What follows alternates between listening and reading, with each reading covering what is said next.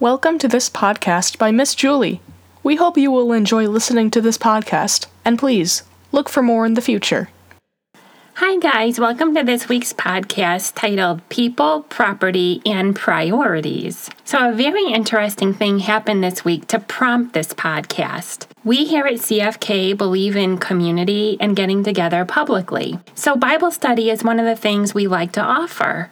We meet at the Rochester, New York Central Library on Thursdays from 11 to noon on the 3rd floor. Now, in order for me to get there, I park my car in a parking garage because street parking is limited in the city. So I happened to pick a space in the parking garage where I knew I would have plenty of room to get in and out of my vehicle without hitting the car next to me. It can really be a common problem in parking garages since the spaces are so tight and some cars seem to be gigantic these days. So things seem to be getting off to a great start. I found a nice space and it was pretty close to where I needed to be. So after the Bible study time was up, I went to get into my car and the woman who owned the car next to me came up to my driver's side and she asked me if my door had hit her car. I was totally stunned by this line of questioning, seeing I had already made sure this wouldn't be the case when I had first parked my car. I told her I did not hit her car, but she proceeded to inspect my door and the side of her car anyway. Then she looked at me once more and got in her car and drove away. I don't think she understood how insulting she came across, and she clearly failed to realize she treated me pretty badly.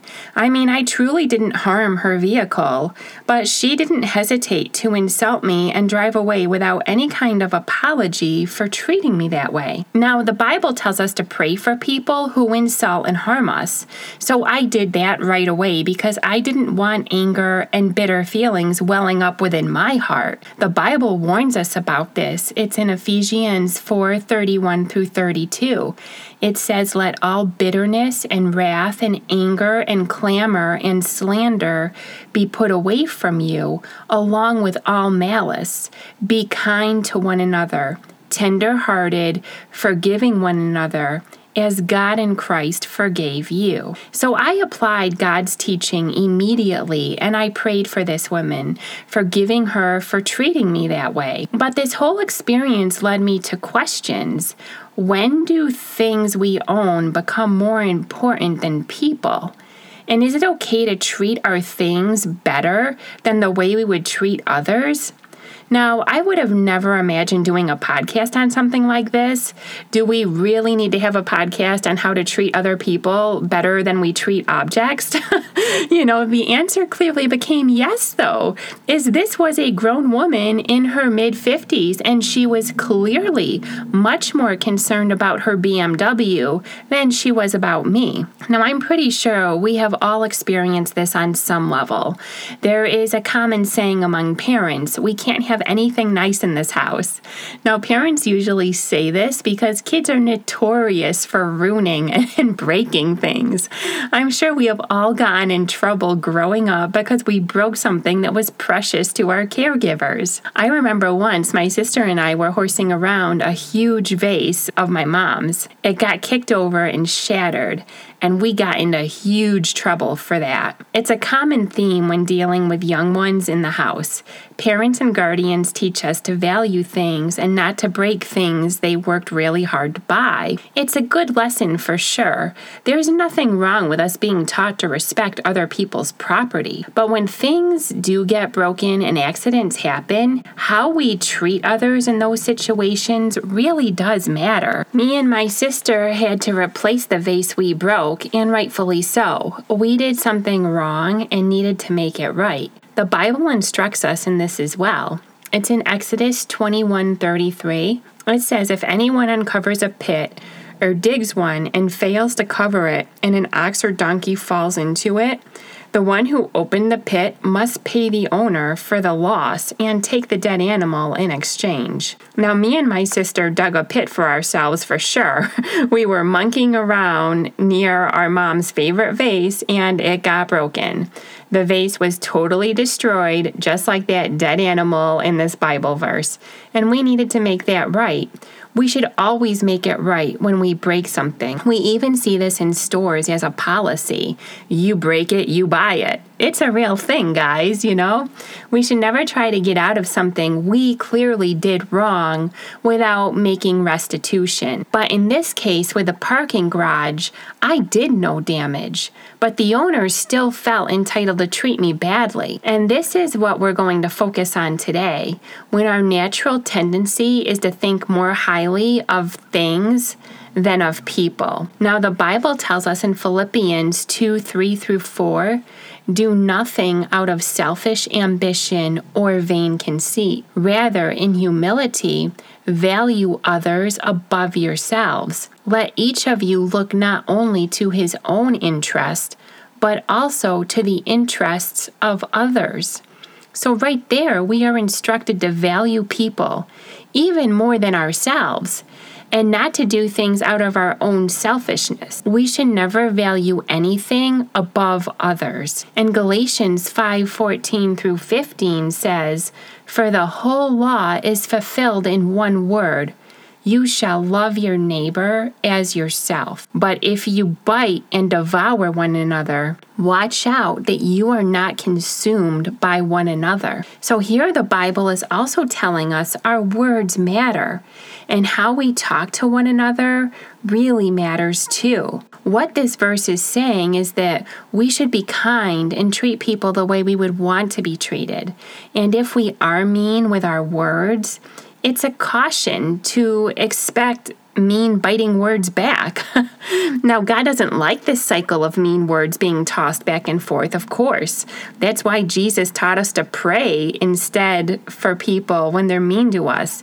He doesn't want us getting caught up in this vicious cycle of being mean to one another. So Jesus teaches us how to break these cycles by doing things in a godly way, not out of our own selfishness. Matthew 5:44 says, "But I say unto you, love your enemies, bless them that curse you, do good to them that hate you, and pray for them which despitefully use you and persecute you." Now Matthew 25:40 says, "And the king will answer them, truly I say to you, as you did it to one of the least of these my brothers, you did it to me." So what Jesus is really teaching us here is that every interaction we have with people, we should look at as if we are speaking these words to God himself. Now, that certainly will help us change our perspective on how we treat other people, right? I mean, if that woman in the parking garage had thought for even a moment